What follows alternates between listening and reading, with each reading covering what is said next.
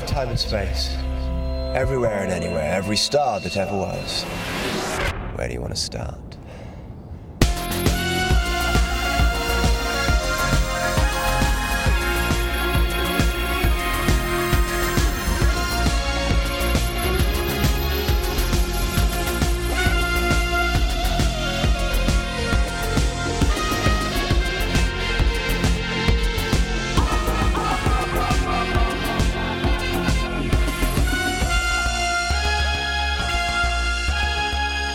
Conventional wisdom says it's jumped the shark and all become rather silly. But we're going to carry on making this show anyway. You're not turning me into a fish. I'm Ian. And I'm Mark, and welcome to All of Time and Space. This one's an absolute doozy, so let's not mess around. Let's get straight into the story.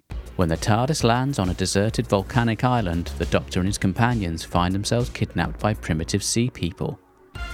Taken into the bowels of the earth, they discover they are in the lost kingdom of Atlantis.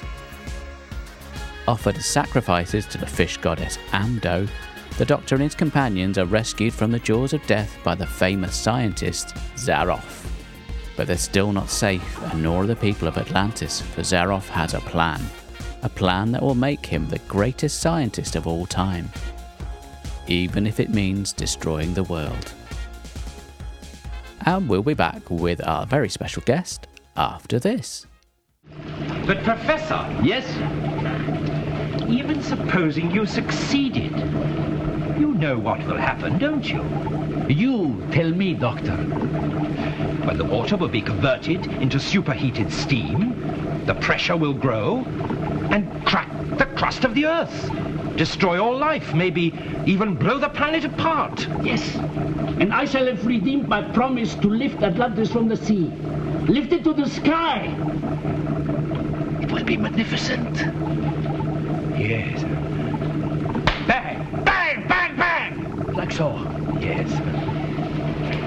Just one small question. Why do you want to blow up the world? Why? You, a scientist, ask me why? The achievement, my dear Doctor. The destruction of the world. The scientist's dream of supreme power. And welcome back. And we have been joined by friend of the show, Deb Green. Hello, Deb. Hello. How delightful to have you back. It's good to be back. We've missed you. I've missed you. Oh. Should we have a group hug? Oh, Actually, no, I've got COVID at the moment, so that's probably not a good idea, is it? Yeah, we could have a socially distanced hug. Bring your own booze. A virtual high five. There we go. Well, Deb, you lucked out last time. You got the story that was voted the second best in the series. How do you feel it's worked out for you this time? Well, put it this way. I watched it. I went to my parents for a week and I watched it the first time with my dad.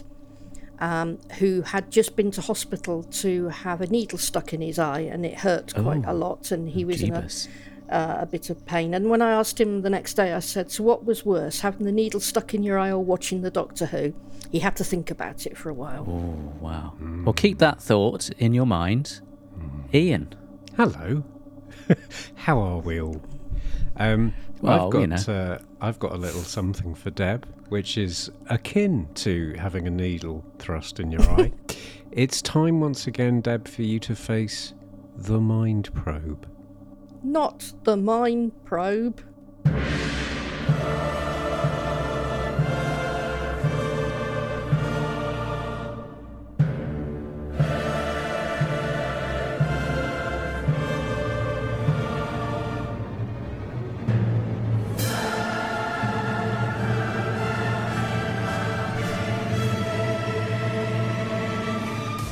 No, not the Mind Probe. Oh, how fantastic. Wow, she gave that a full Jericho, didn't she? She certainly did. I hope it's a good thing you couldn't see me, because I was actually doing a little dance that time. Oh, my goodness. That's how much I love the Mind Probe. Now then, to business, Deb. Satisfy the Mind Probe, and you will be returned to your customary time and place at the end of the show. But if you fail the challenge, my leering henchman, Covidi Castellan Cockram here, is itching to toss you into the time lash. Yeah, can't wait. So we have a straightforward 4-part quiz because it's a straightforward 4-part story. Are you ready for question 1? Okay. Okay. Question 1. Which menace to society first appeared on the 17th of March 1951? What? 17th of March 1951. That is the date. Don't know. The answer is Dennis the Menace. Oh. You see, this is a Sunday. I've got to go to work tomorrow. I'm thinking work, time lash. That's why we do it on the Oh, Sunday. You need to get your Menace. priorities right here, Deb. Yeah. Menace to I society. mean, I'm happy. We're already, a good way towards me getting to push you into the tinsel. Well, let's move on to question 2. Name the hotel that sits at the far end of the Palm Jumeirah, looking back at the island in Dubai. How do I know? I've never been to Dubai. I mean, it's been on TV and everything. Hold on a minute, I'm Googling. Well, Dubai. I'm not entirely sure that's within the rules, but we'll let it play out because I'm not a cruel man. Would it be right for me to guess that the name of this hotel may have something to do with menace or underwater by any chance? No, there is a third option that I've gone for. Because I've really struggled with finding. I'm starting to get that So why impression. do you ask me questions about Jason Isaacs? Because we know you're going to ace it, aren't you? Yeah. It's your specialist subject. If you ever go on Mastermind, that would be your specialist, wouldn't it, surely? Definitely. It says Caesar's Palace. It's the Atlantis. And if you've got a spare £100, I can recommend their all-day brunch. But you'll probably want to take a week off eating and drinking after that. Moving along to question 3. What was the 41st film in the Disney animation canon? It's going to be something to do with the sea, isn't it? I like your thinking. No pressure, Deb, but you've already got 2 wrong, so...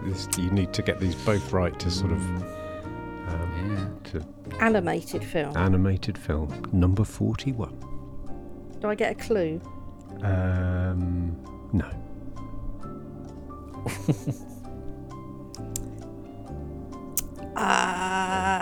Right. Is it Atlantis? It is Atlantis. It is Atlantis. I got the theme. You've seen the you've peered up the wizard's sleeve and you've seen how the trick is prepared. We have one more question. If you get this right, we'll call it a score draw, and you will be safe. Is the answer Atlantis again? It might be, yes, but I still want to read the question because it's very funny. Name the 11th studio album by Norwegian hard rock band TNT. Atlantis? Well, who would have guessed we had a fan of the Norwegian rock group TNT on the show? Wow. It doesn't surprise me at all because Deb seems to me every inch the hard rocker. Absolutely. Well, that's Only Norwegian. It was all started with a ha. Yeah. Yeah, it's all been downhill since then. Well, you've I would say you've certainly drawn level, so we'll call that a win. Well done. The crown is yours. Do I get the morning in the time lash though? Do I get the morning off work? It's up to you if you want to. We can write you a note for you to forward to your boss. Deb cannot come to work this morning because she's in a time lash. Yep, covered in tinsel. Yeah, and she's stuck in 1852 or whenever it was. I don't know. We're all going to be in 1852 if the world carries on as is. Anyway, yes, the underwater menace. Where to start? This is our first chance to see Patrick Troughton moving properly, an actual episode, which is a nice thing to have because I think he brings a lot of his performances very visual. Would you agree? Yes. Well, thanks, Deb. It's been lovely having you on, and next time round. No, I actually listened to the extras and the Oh, yeah. interviews as well. And they had a bit of information about Patrick. There was also on the DVD a bit from his son as well, one of the sons, Michael. Yeah. But I really like Patrick Troughton.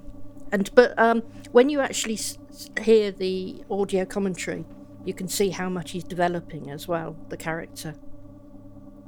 And being the first one, regenerated Doctor, seeing how he's developing, because he could have just carried on and done the same character, but he didn't.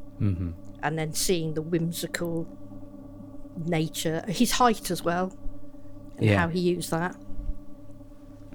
I think this one, I'm going to go out on a limb here and suggest that it doesn't necessarily have the best reputation of all the classic stories.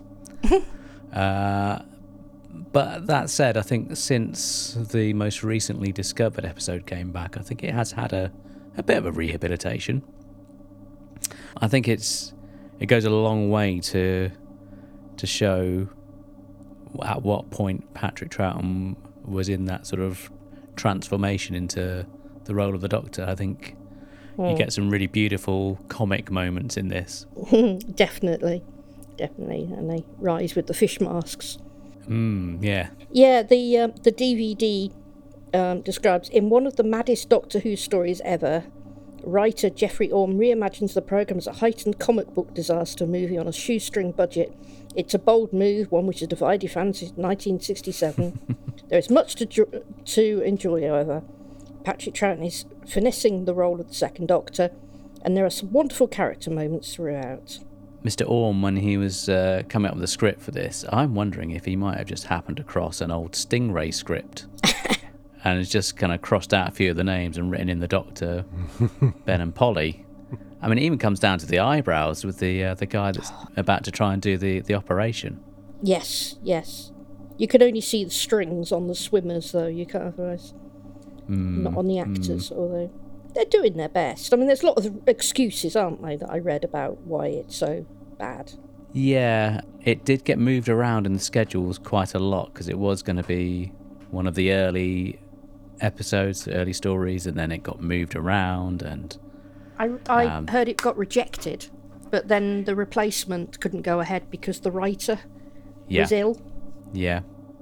Yeah, there were stories. Yeah. It's quite a common thing at this point in the show's history where stories seem to fall through, and that only seems to get worse as the seasons go on for poor old Patrick.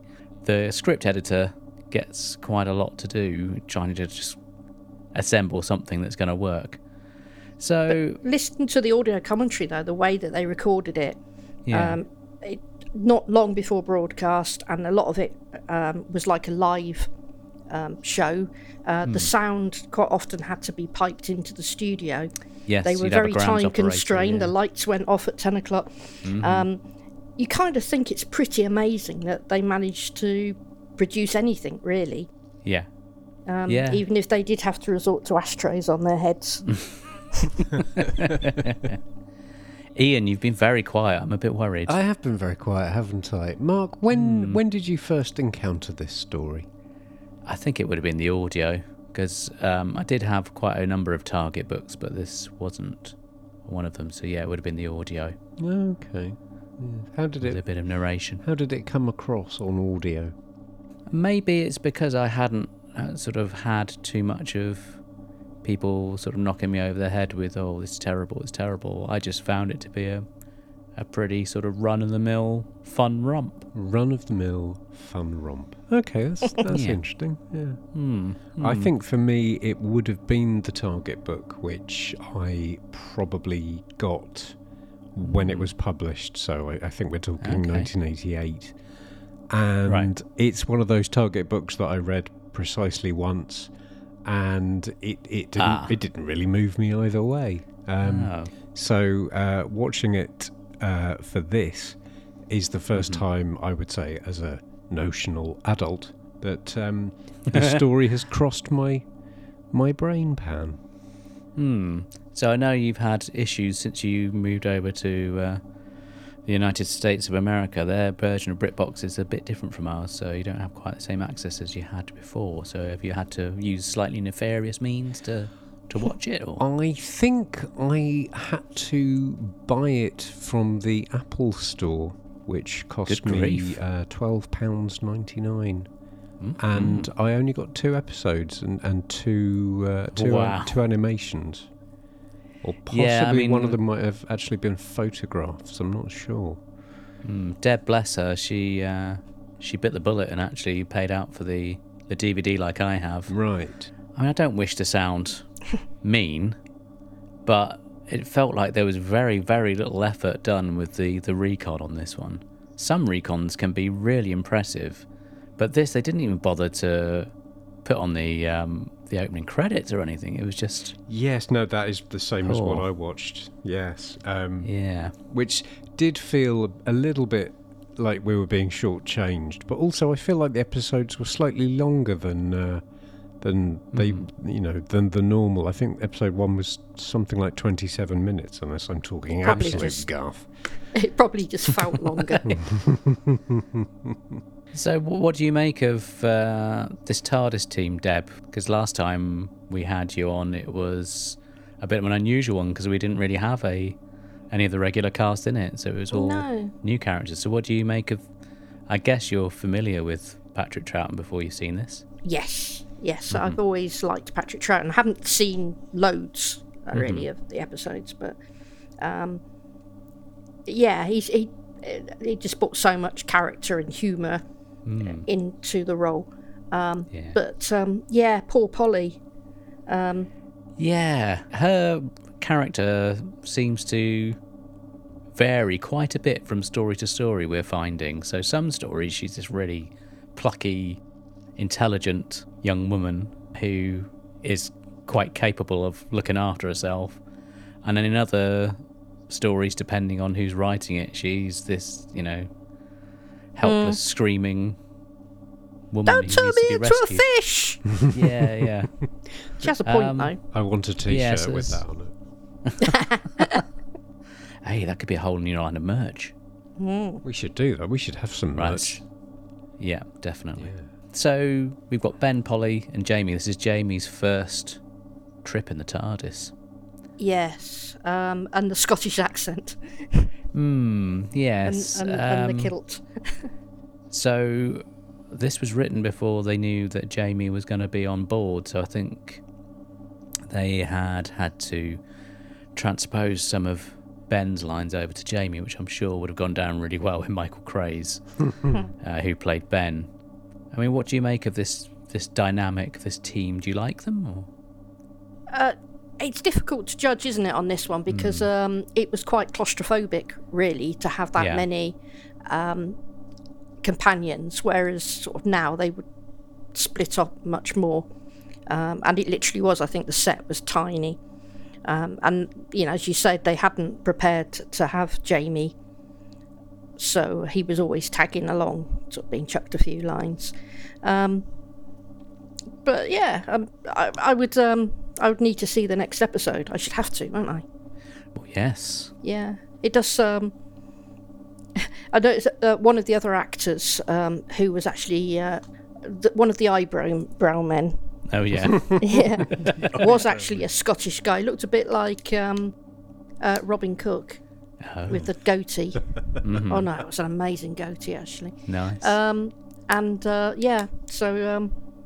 He must have slapped him about a bit and said, "Sort your accent out." Yeah, Lindsay is not necessarily a fan of, as she calls them, professional Scots. I don't think she was the biggest fan of Jamie, has to be said. No, I can imagine what Lindsay would say. So, I mean, I think, controversially, I kind of think this is fun. I suppose it depends on how you like your Doctor Who. If you take it deadly seriously and you want it to be really high stakes and gripping drama, then it's probably not going to be for you. But if you like a bit of fun and, it's our first of what will be many trips to Atlantis over the intervening years. You've got the I think they're reasonably realised fish people on a shoestring budget. I think they're very good for the Yeah. time. Yeah. A bit worried the cardboard eyes though might sort of fall a bit. You know, Yeah, they that swimming. sort of turn into porridge and sort of drift away, and there'd be a lot of unpleasant matter in the tank they were filming in, which incidentally I understand was in fact the case. Yes. Well, I heard it was pretty filthy before they even got in there, and then Yeah. of course the swimming shots. You can see the wires, but you know we're.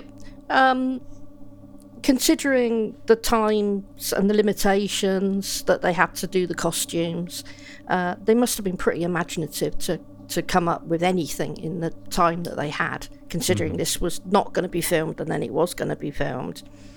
Do you have any idea of how much time that would have actually been?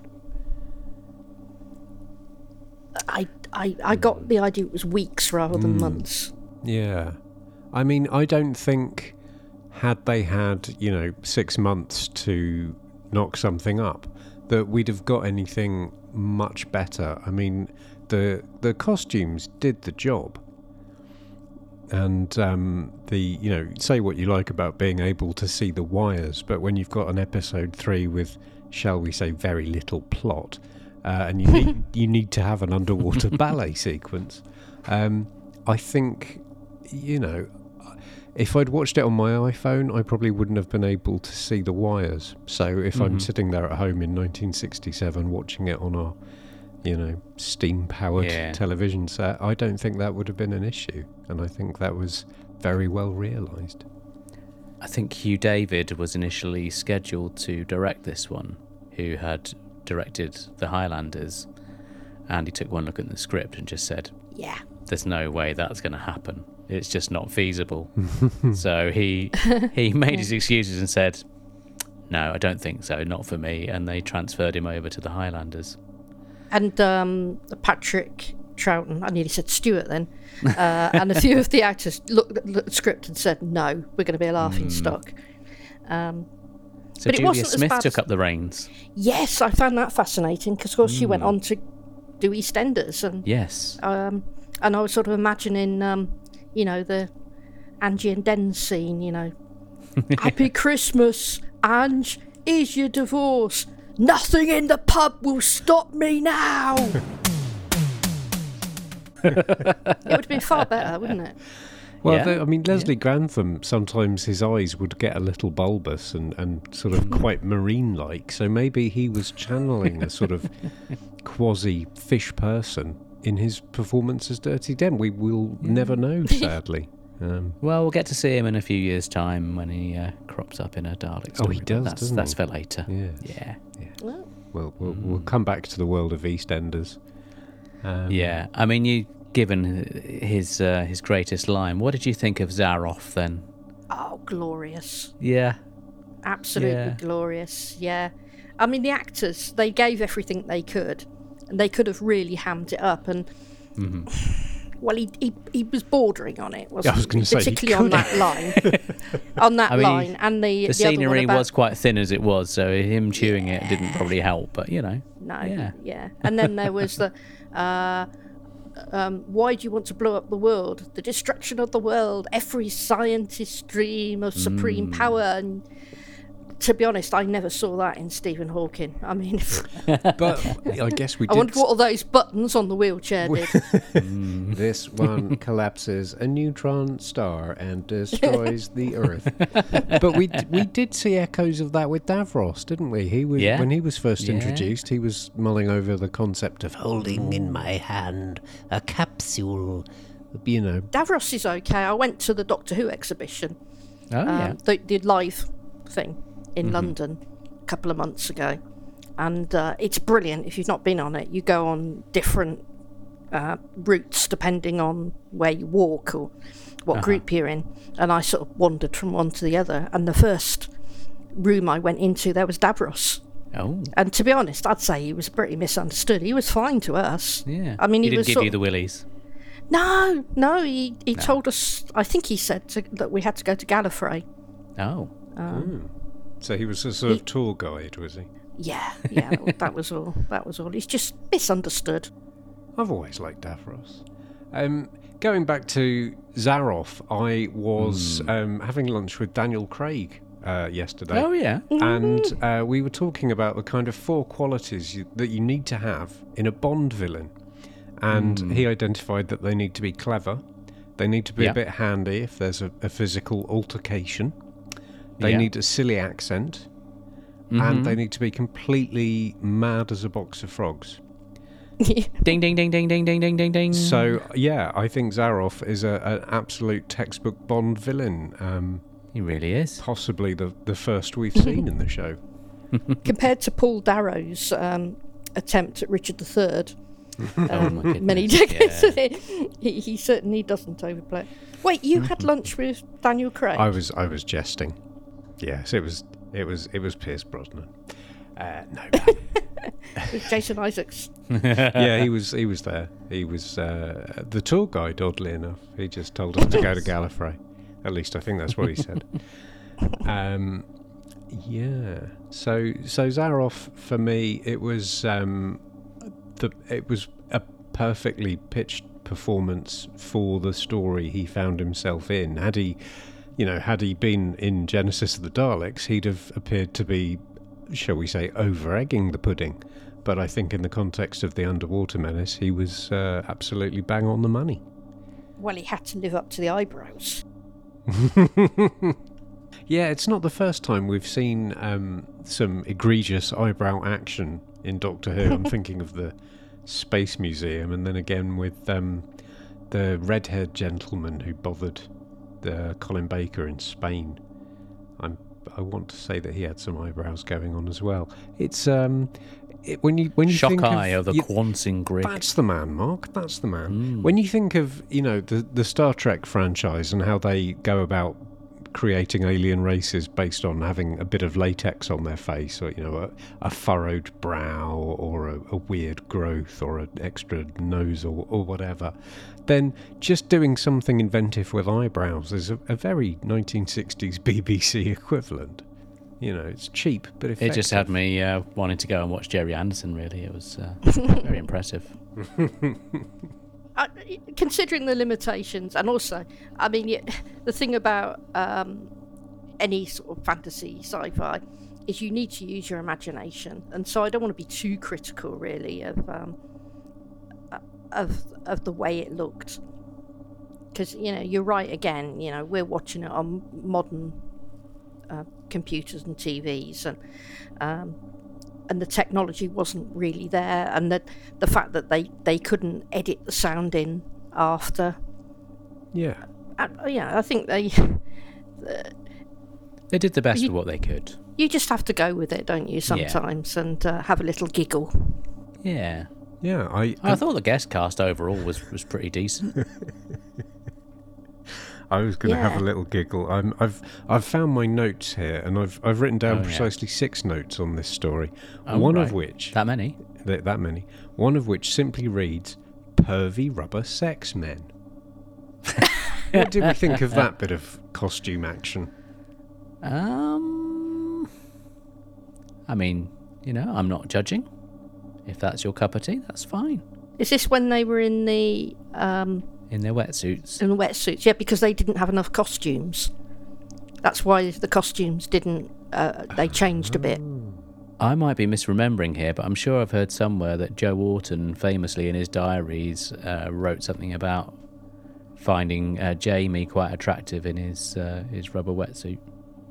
Yeah, Joe Orton's from Leicester. Is he? That explains a lot. That does. Very popular in Leicester. Fraser Hines. He can't walk around unmolested in Leicester. Well, if we will go walking around in a kilt, I mean, that's just asking for trouble. It's very short. It's the marriage of the kilt and the wetsuit that I find so unspeakably erotic. I didn't notice that. Did he have the kilt on outside the wetsuit? Yep. No, inside, obviously. I mean. Is that a sporran in your wetsuit, or are you just having a massive hernia? Apparently the guy that played Damon, who was the guy with the goatee, I think, Right.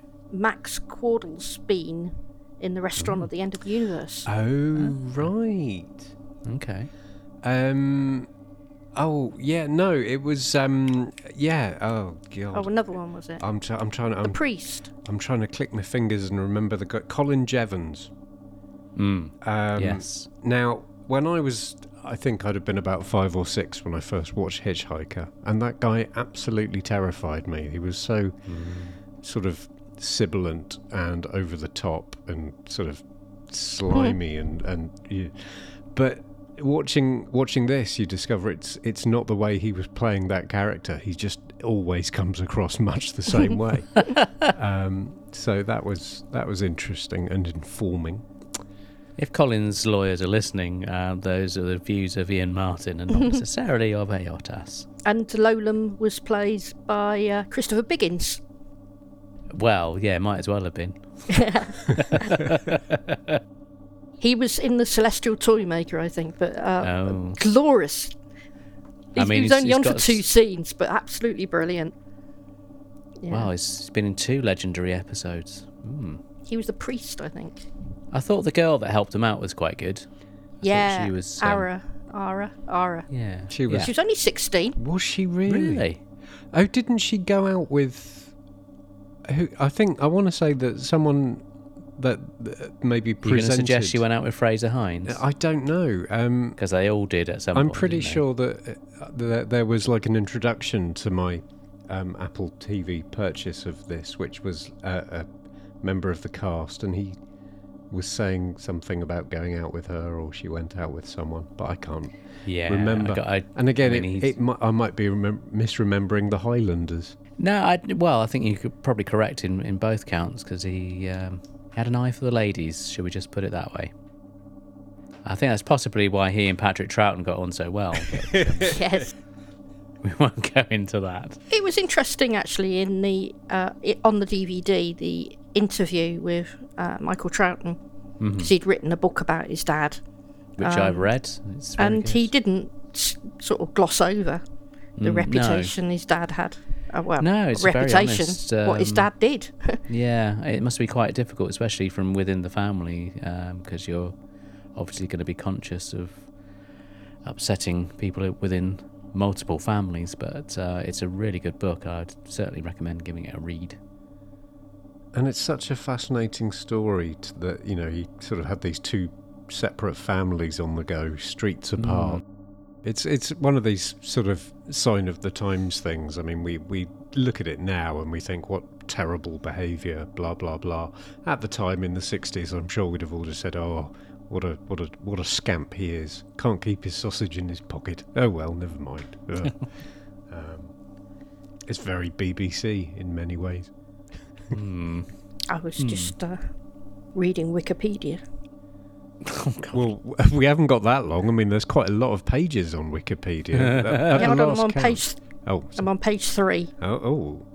Are there any naughty bosoms? No. Oh, that's disappointing. It's not as good as it was. Apparently, Catherine Howe. Yeah. No, is that it? Was that her name? Yeah, Catherine Howe used to sing songs on That's Life. Oh. And that wasn't even my emergency anecdote. Oh. We're coming to that. Whether that's on standby. Yeah, that depends. Catherine Howe was the young lady. Ara. Oh, Yeah. Ara. Yeah. Yeah. Yeah, she was a good singer. She was very accomplished. I mean, as you know, as we know, she was 16 when she did it, but it was a very mature performance. Yes. I mean, her character had more to do than Polly, really. Absolutely. And it was presumably a very great showcase for a lot of people who got that sort of opportunity. Obviously, in most stories, the extras and the supporting artists are very much background fluff. But in this one, yes, you're right. She absolutely took over from Polly, who sort of spent the whole time shouting or screaming or trying not up. to be turned into a fish. Well, yeah, you know, nobody wants that.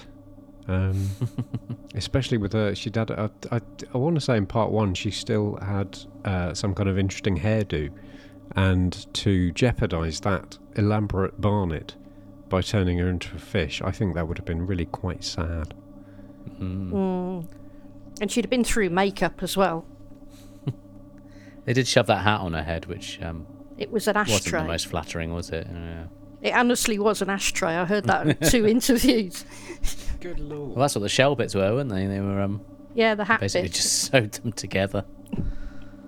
Well, I think we come back to they did a good job in the 3 days they had to design Yeah. this. And actually, while we're on the subject, let's talk about the sets, because I think the sets are very good. And again, they wouldn't have had very long to cobble them together, but the sort of the Yeah, the lab set is quite sort of futuristic. the lab's a good lab. It's got depth. It's bigger than it needed to be. The Amdo is, suitably. The godlike. shrine to Ando is very impressive. Great big face sticking out the wall. I mean, they do a reasonable job of making it look quite. You could imagine you could walk into a cave and see that. Unfortunately, the door that just sort of comes out from where they've just been hiding behind looks very much like a sort of standard piece of MDF, which slightly ruins the illusion. But that's how advanced they were in the Kingdom of Atlantis. They had embraced MDF and related construction products centuries heard before we in the Western world got, home base and what have you. It was plankton based, wasn't it? Plankton wood, yeah. Brilliant. Oh dear. Yeah, I mean, as plots go, it's relatively thin, has to be said. Although, the stakes don't get much higher than the entire destruction of the world, so there is that.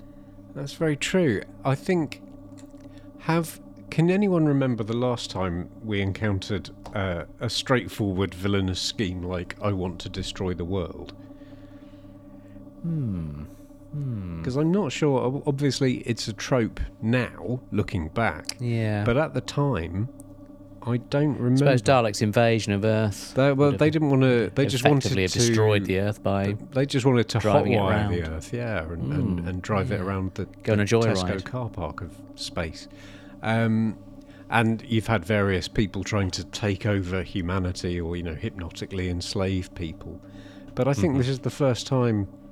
And people are probably shouting at the podcast right now, pointing out the 9 times I've forgotten about. But it feels like the first time you've had a sort of honest-to-godness lunatic who wants to just destroy everything because he thinks he can. There was a backstory. I don't know if it was in the novel or whether it was it didn't come through.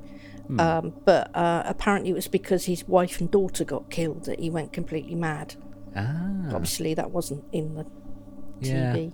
I think if that had been fleshed out a bit more, that would have certainly given his character a little bit more depth.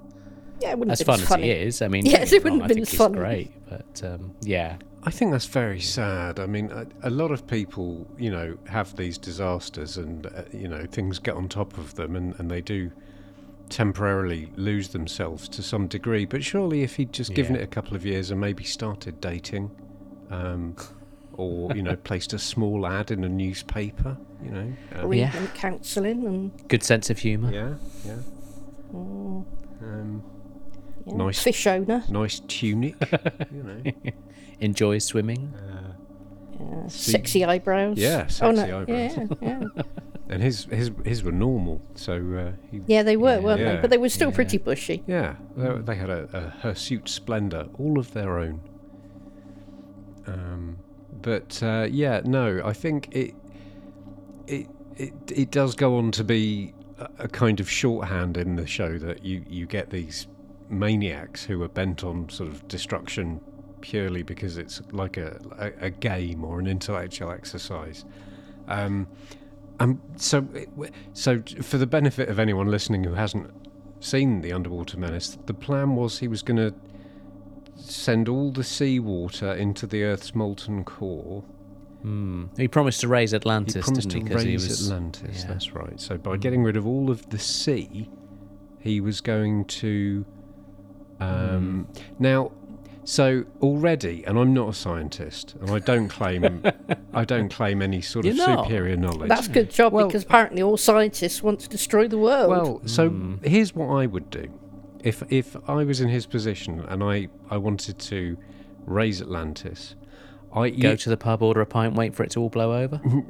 Well, that's my plan B. That's always my plan B in life. Mm-hmm. But no, in a kettle, you get those little elements. Yeah. I would just make a really big one of those, pop it in the ocean, and plug it in. And slowly... You'd have to remove the safety cut-off, though, wouldn't you? Because otherwise it would just reach boiling point and stop. Let's not get bogged down in the scientific minutiae. Let's just hear my plan out. You leave it there, you plug it in, and slowly, over a period of... you will boil away all of the sea without cracking the planet in half. You will have raised Atlantis. I think or there's something you've overlooked. Yeah. One where you're going to be eating a lot of fish, but they probably go a bit mouldy because you'd be slow cooking them. Or you might as well just get a load of aerosols out, drive a few diesel cars around the place, and you'll do the same job anyway. That's a very good point. Yeah. So humanity, now, here we are in 2020. I'm going to be vague because I don't know what year we'll actually release this episode. But yeah, so what you're saying is that humanity now has inadvertently done exactly what the undeniably insane Professor Zaroff was trying to do in 60s TV. That's a very terrible and salutary lesson. Yeah, the real Great Reset, it's all down to Atlantis and Professor Zaroff. Wow. Of course, if you're going to keep reboiling the same water over and over again, you're going to have to do some serious descaling, aren't you? That's true. You haven't thought it through, have you? No, you see, I had, because you can get those from like a supermarket. You can get bottles of kettle descaler. Just get a big one of those. But the fish need scales. They do. Yeah.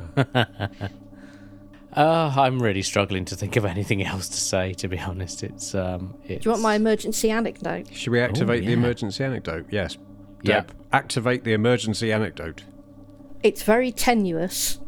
Okay. Because I don't have any... I used up all my anecdotes the last pod. But, so it's Sam Troughton anecdote. Mm-hmm. And so he's the grandson of Patrick Troughton, of course. Was he in Robin Hood? Yes. He's very like funny. His granddad. And I went to the RSC. It's not even a good story now. But it's, it's an emergency anecdote. I went to the Royal Shakespeare Company, and they were doing a play called The Grainstorm, which is about famine in Ukraine after the Stalin hours. It was an incredible play about famine. Mm-hmm. And you could apply for tickets to go beforehand and sit on the stage before anyone else got there and have a meal. So this was like part of the play. This was like the bit where pre-famine. So you would sit there and you'd be fed by the actors and sit with the actors. And so it was really fascinating because they were talking about the research that they'd done. But Sam Troughton didn't sit down and he didn't eat. And he kept going around serving the food. And, and I said to the guy that I was chatting to, I said, why isn't Sam Troughton eating? And he said, he's method, darling. I saw him at the National Theatre about 5 or 6 years ago. It was a sort of two-hander, sort of set in someone's flat after a party. I wish I could remember the name of the play. It wouldn't rescue this anecdote, but it would flesh it out a bit. And I thought he was really good. At several sections he removed his trousers. So I was able to see the Troughton legs in all their glory. He didn't do that in the play I saw. Oh, well, I'm sorry to hear that. He did give me some bread, though. Well, swings and roundabouts. Well, I think, unless we've got anything else to say, we should give this a score. I think it's a fun romp.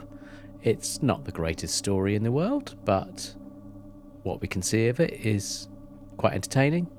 I'm going to give it a 6 out of 10. And Ian? Well, where to begin? I am going to give The Underwater Menace 10 out of 10. I think it's the most utterly charming story we've had so far. Are you okay? It's just pure joy. It's a stunning... Hang on, I'm just on the phone to social services now. No, I know. I'm flying in the face of public opinion with this. You really are. Bear in mind what you gave Power of the Daleks as well. We are going to get lynched. I don't care because I'm quite hard to track down now because I move around the earth like a widow. I think it was just really joyous, kind of silly, very what we call frock rather than gun. And I think as I get older, I am leaning much more towards the kind of fun outlier stories. You prefer the frock? I do prefer the frock, and I think. I mean, I have heard that rumor. That's not a rumor. Yet to see the photos, but really, they're on all over the internet. I just thought everything about this was really engaging, really entertaining, utterly charming. It ends on a interesting cliffhanger. It's got some comedy dialogue. It reminded me very much of one of those RKO serials from the 1930s. I think it's called Voyage to the Bottom of the Ocean, or I'm Crash Corrigan's Undersea Kingdom. And it was exactly that. It was just joyous. I loved it. Oh. Wow. Well, follow that, Deb. It's hard, isn't it? What do you compare it to? Do you compare it against other episodes of around that time? Because tell you what, I'm going to let you into a little secret here, Deb. What? This will blow your mind. I don't even think about it into that much of a level. All I do is sit down and think, how much did I personally enjoy that episode? And that's all. I'm just rating it in its own little bubble. Okay, 6. Well, there you go. Perfect. So that's what we made of The Underwater Menace. It's time for a bit of listener feedback. I've got mail. So first of all, we have heard from Ben Schneider down in Indiana. What has Ben got to say about The Underwater Menace? The Underwater Menace is rightly maligned for several decent reasons. There's the acting, the costumes, the sets, the story, the fact that it was even made. But to me personally, I think the absolute worst thing about The Underwater Menace is the official DVD release from 2015. Specifically, the quote-unquote reconstructions of episodes 1 and 4. My God, Bones, what have they done? It is astounding how bad it is. I mean, bad! The so-called reconstruction consists of a slideshow of only telesnaps and nothing else, shown in order with no image repeats, no cutting back and forth between photos, no captions or scrolling text to explain those long moments of silence. There's no zooming, no panning, definitely no animation. They didn't even tack on the surviving cliffhanger footage from episodes 2 and 3. Hell, they didn't even tack on the opening title sequence. Sorry, what? No! They did not put on the opening titles! The Doctor Who titles! Now, the more cynical of you out there might be thinking, well, isn't this what every recon is actually like? No! No! It's not! For whatever reason, the official BBC policy for their Underwater Menace recon was to show nothing but telesnaps in the order they were taken, with no repeats or crossfades. And to hell with quality! My God, it is the worst thing to try and sit through. I mean, every argument you have ever heard about why people hate the recons can be seen here come to life in this abysmal tribute to minimal effort. And again, keep in mind, it was made and sold by the BBC, not fans, not kids doing a school project, the freaking BBC. Now, the rumors that were making the rounds at the time was that the Doctor Who restoration team, those saints who walk among us, they offered to provide the BBC an all-new, high-quality, loose, canon-esque recon, ... for the exact same cost as the slideshow. But apparently some suit at the BBC said, no. Now, I don't know if that's true or if that's a rumor, but honestly, the DVD results speak for themselves. It's an insult. Talk about bad acting. Well, he didn't pull any punches there, it's fair to say. Thank you, Ben. He didn't hold back, did he? No. He really didn't. Bless him. I have got some feedback from Twitter. First up for me is Simon Moore, at Simon Moore 72. And Simon says, I never got the recovery of episode 2 makes us reappraise the story. No. Childish rather than whimsical. Silly rather than fun. It's also just not well crafted, and it's like the guest cast are all acting in separate shows. So Simon is not a fan. Next up, we've heard from Philip Edney. The Underwater Menace feels like a story that just didn't know what the author was aiming for. Some sets are great. Some look like a school musical. The acting styles don't gel at all. Troughton is being quirky. Will's hysterical. Hines and Craze are just having fun. And the guest cast performances run between high Shakespeare, mad camp, and horrendous overacting. Thank goodness this was a one-off surrounded by 2 strong stories. I feel there's a bit of a theme developing here in the old feedback. Next, I have heard from 26 Glorious Years on Twitter, and their handle is at 7up6389. And 26 Glorious Years says, I'm probably in the minority, having yet to view episode 2. Wow. However, I confess I can happily sit through episode 3 to watch the great Noel Johnson at work, admire some of the set design, and revel in the type of offbeat 60s quirkiness that also typified Hammer's The Lost Continent. Thank you for that. Hear, hear. Yeah, next up we've heard from our dear friend David Kitchen from the Doctor Who show. David says, whilst the discovery of part 2 helped show us how good Troughton's performance was, it's a pretty terrible story. Lots of unbelievable characters, bad B-movie ideas, and a production which feels rushed and sloppy. The weak link of an otherwise pretty strong season. Thank you, David. And I've got a couple more to go. Next up for me is Cliff Chapman at Tweets Cliff. Cliff says, from episode 3 alone, bad. But how many 4 and 6 parters would that be true of? Certainly was the case for Enemy of the World for years. 2 puts 3 into context. He's talking about the recovery of episode 2. It knows it is silly and funny, yet there's also some darkness. We still only have the middle. Get 1 or 4 back, and it'll edge up rankings. Not a top 20 or anything, God no, obviously. But it would float somewhere in the middle rather than sink to the bottom. Ah, exactly. Nice touch there, yes. And lastly, from me, we have heard from Anderson1 at HSAKOTC11. And they say, I wouldn't call it a classic, but it's good fun. Having 2 episodes rather than just 1 helps, and the fact that it's a rare chance to see more of Ben, Polly and Jamie combination gives the story value, since so many of their episodes are missing. Yes, another good point there. So that's all of my Twitter feedback. Next up, we're going to be hearing from the legend that is Andy Moore. Blimey, Nasher. Not long now till I've drained the ocean into the Earth's white-hot molten core, and I fulfil the Menace's dream of supreme power. Nothing in the world can stop me now. Oh, is that right, Dennis? Come here, my boy. You're due a whacking. Crikey, it's Dad. This is what you get for trying to destroy the planet. Ow! Hang about, you can't do this to me. I'm Sophie Aldred. Oh, yeah? I thought you was that Chris bloke off of CBBC and the Time Team in Doctor Who magazine. You know, before it got all woke. We'd like to break in at this stage and point out that the views of Dennis's dad do not reflect those of the management. Thank you. And another thing, why aren't we Scottish? Don't ask me. We should surely be Scottish, right? I suppose so. If anything, I'm getting more and more Cockney with every word. Lovely jubbly. Apples and pears. Cup of rosy. Go for Ruby. Having a tonsure.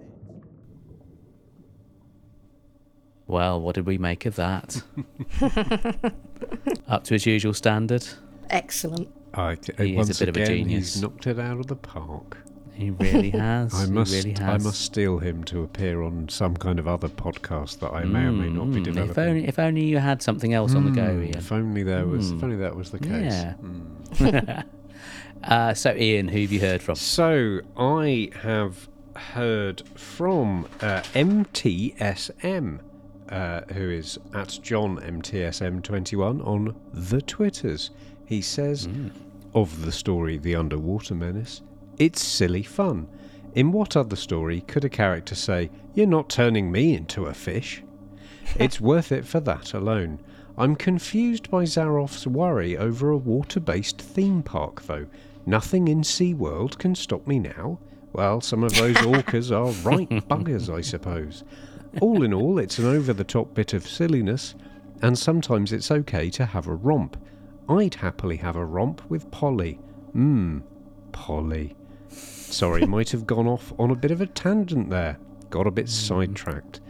John, you are not alone. No. And I do hope you get cured. I've also heard from Anthony Carroll, who says, no love for it, I'm afraid. Troughton, the only saving grace, should sink beneath the ME waves. I don't get that. I don't get what... Missing episode. Oh, should sink beneath the missing episode wave. Anthony is a huge follower of the missing episodes saga. Right. So for him to come out and say that is... That's very damning. Yeah. I do feel in a hell of a minority. Everyone seems to be awfully cross at what is a hugely fun four-parter. If nothing else, though, it's Patrick Troughton developing the character, and I think it's worth seeing just for that, even if the story is a bit silly, because you can see how he's pushing things and making it his. Yeah, lovely. And Deb, who have you heard from? I have, it says TBLW, which is Toku BL Whovian. It's underrated fun and better than the majority of new Who stories. Ooh, controversial. Well, there you go. Nathan Bottomley. Yay! Our first chance to see Pat in action these days, and he's absolutely magnificent. Yes, he is. Yes. No Luke. arguments there. Luke says, this is the story that I think would benefit most from an animation. It's conceptually very ambitious. I'm missing front teeth. This is really hard to say. It's conceptually very ambitious and would give animators a lot of creative breadth to come up with something distinctive. Good point. Well, thank you all so much for getting in touch. And if you would like to comment on a future episode, all the various ways and means are listed over our end credits. So before Deb goes, we are going to do a bit of recommending. Oh, lovely. Ian, what would you like to recommend to our listeners? But the first thing I'd like to recommend is that we get some sort of jingle that says recommend, where we recommending corner. All right, well, you send me that file and I'll add it in. I'm turning into Alan Partridge now. Recommending corner. I have recently watched all of Stephen Moffat's new TV show, The Time Traveller's Wife, based on the novel The Time Traveller's Wife by Audrey Niffenegger. Is it a bit good? It is... You've asked a question there. It's a very different beast to the book. It's not without its charms. If you like seeing the very buff actor Theo James rolling around naked, covered in baby oil quite a lot, then I think it's got something for you there. I very much enjoyed watching Rose Leslie, I believe is her name. She was in Game of Thrones 100 years ago as the heroine. And on the whole, I think it was a kind of interesting experiment, and I very much recommend it. I quite enjoyed the fact that the bloke turns up naked when he time travels. There you go, you see. But I'm a perv. Wow. Well, I'm shocked. Absolutely shocked, Deb. I can't believe it. It's a lot better than the film. I have heard that. Yeah, I suppose really you've got the time to be able to give that story the room it needs to breathe, whereas you're constrained I know movies seem to go on forever and ever these days, but even so, you're a It's bit hard limited, aren't you? because of the time shifts and making the story flow when you've got these different, and I think Moffat does that really well. Yeah, he's got a little bit of experience in doing that from something he did before. Yeah, I mean, in it eludes me at the moment. In your defence, yes, he has. Oh, chalk. He has had 15 years of telling this exact story already, so he was the perfect person to bring it to the screen. But he does it well. Well, I've got a couple of recommendations. Well, 3 actually. The first one, as you may have gathered, I kind of mentioned it earlier. I've not been feeling that great, so I have been having a bit of audiobook therapy, and I went back to something I haven't listened to for a very, very long time, but it's rather like a warm, cozy blanket that you could just wrap around yourself, and it's like a sort of audio balm for the senses. So I am going to recommend the audiobook of The Graveyard Book by Neil Gaiman. Oh. I was just writing that down. I was writing that down, thinking that sounded good. So it's, I suppose it's aimed, I suppose, more as a children's book. He was inspired, apparently, when back in the 80s, when he saw his 2-year-old riding around on a tricycle in the local graveyard, who was just happily playing and not at all spooked out. He thought, well, that would be a good start for a book. So it's like a modern day retelling of The Jungle Book, but swapping out tigers and panthers and snakes for vampires and werewolves and ghouls and ghosts and things. And he does a really great job of reading it. He's just got this really beautiful voice that's just like velvet, and you can just sit back and enjoy. It's a great book. If you've got Audible, then it's available on that, and I'm sure it's available elsewhere. So yes, Neil Gaiman's The Graveyard Book. So that's the first of my recommendations, and because he is far too modest to mention it himself, I am going to recommend that you make sure you download Ian's 2 new podcasts. Yes, as if you can't get enough of him, there's more. So Ian has 2 podcasts on the go. The first of them is called The Electric Sodcast, which is a comedy podcast. So if you like a bit of political comedy, that's definitely worth a listen, which he does with his dear friend. Is he still back in Essex? Have you left him behind? He is. He's back in Colchester, sort of looking after the Colchester end of the operation. Yeah. Nice. So yes, I'd certainly recommend that. And Ian, I believe you also have a Doctor Who based book podcast. Would you like to tell the listeners about that? So yeah, because we don't seem to get very much new Doctor Who at the moment, I've been feeling a bit like it's a kind of new wilderness era, which mentally sent me back to the wilderness era. And I used to absolutely love the Virgin New Adventure novels, and I also read a lot of the 8th Doctor novels, which were published by the BBC. And what I'm doing is a new show where we go through them and just look at each book on its own merits in isolation, and talk to lots of lovely people about the book, about their fandom, their lives, and how it all links up. And that's called Wirral Stories in the End. Lovely. And your cat enjoys the podcast as well? No, he just wants some chicken. Okay. All right. We'll be done in a minute, Harvey. Don't worry. So, thank you for that. And Deb, what would you like to recommend for us? I recommend something silly, which is if you want an audio book that, well, it's a sort of book on BBC Sounds that is very, very silly, is Bleak Expectations. And it's just silly. It's nothing to do with sci-fi, but it's off this planet. And also I'm reading an interesting book on my Kindle at the moment called Winter Hill, The Wreath of Dreams. Oh yeah. By someone called Ian Martin. And is that a good book?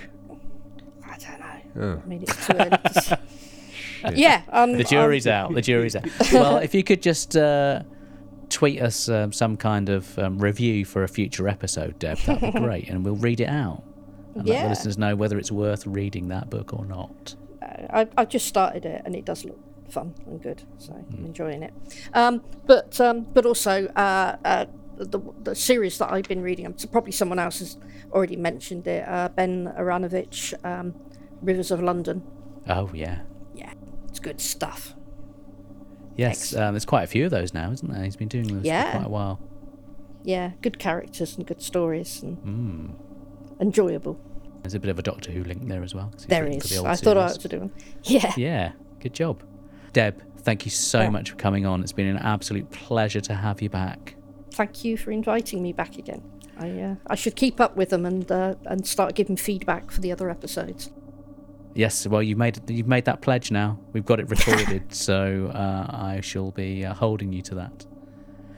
If our listeners would like to experience your wit and wisdom, where can we find you? You're on the Twitters, aren't you? Twitter, yeah. I just Lufty, at Lufty, Luffdee. It's usually me ranting about something. Yeah, but in an entertaining way. Indy, everyone's going to think I'm a heavy breather. Could you? I mean, that's within the character. So thank you so much for joining us, and we will be back next time with a trip to the moon base. Oh, I thought it was home base. Oh, I've read the wrong. Oh. I've bought grommets and everything. Actually, I need some super glue. If you'd like to get in touch, you can email us at mailbagofrassilon@gmail.com. We're also on Twitter @TimeEndSpacePod, and you can also find us on Facebook. If you want to leave some audio feedback, there is a link in the show notes. You can use your phone or your computer and leave up to 60 seconds of feedback, or if you're listening via the Anchor website, you can click on the message button and leave your audio. We'd love to hear from you.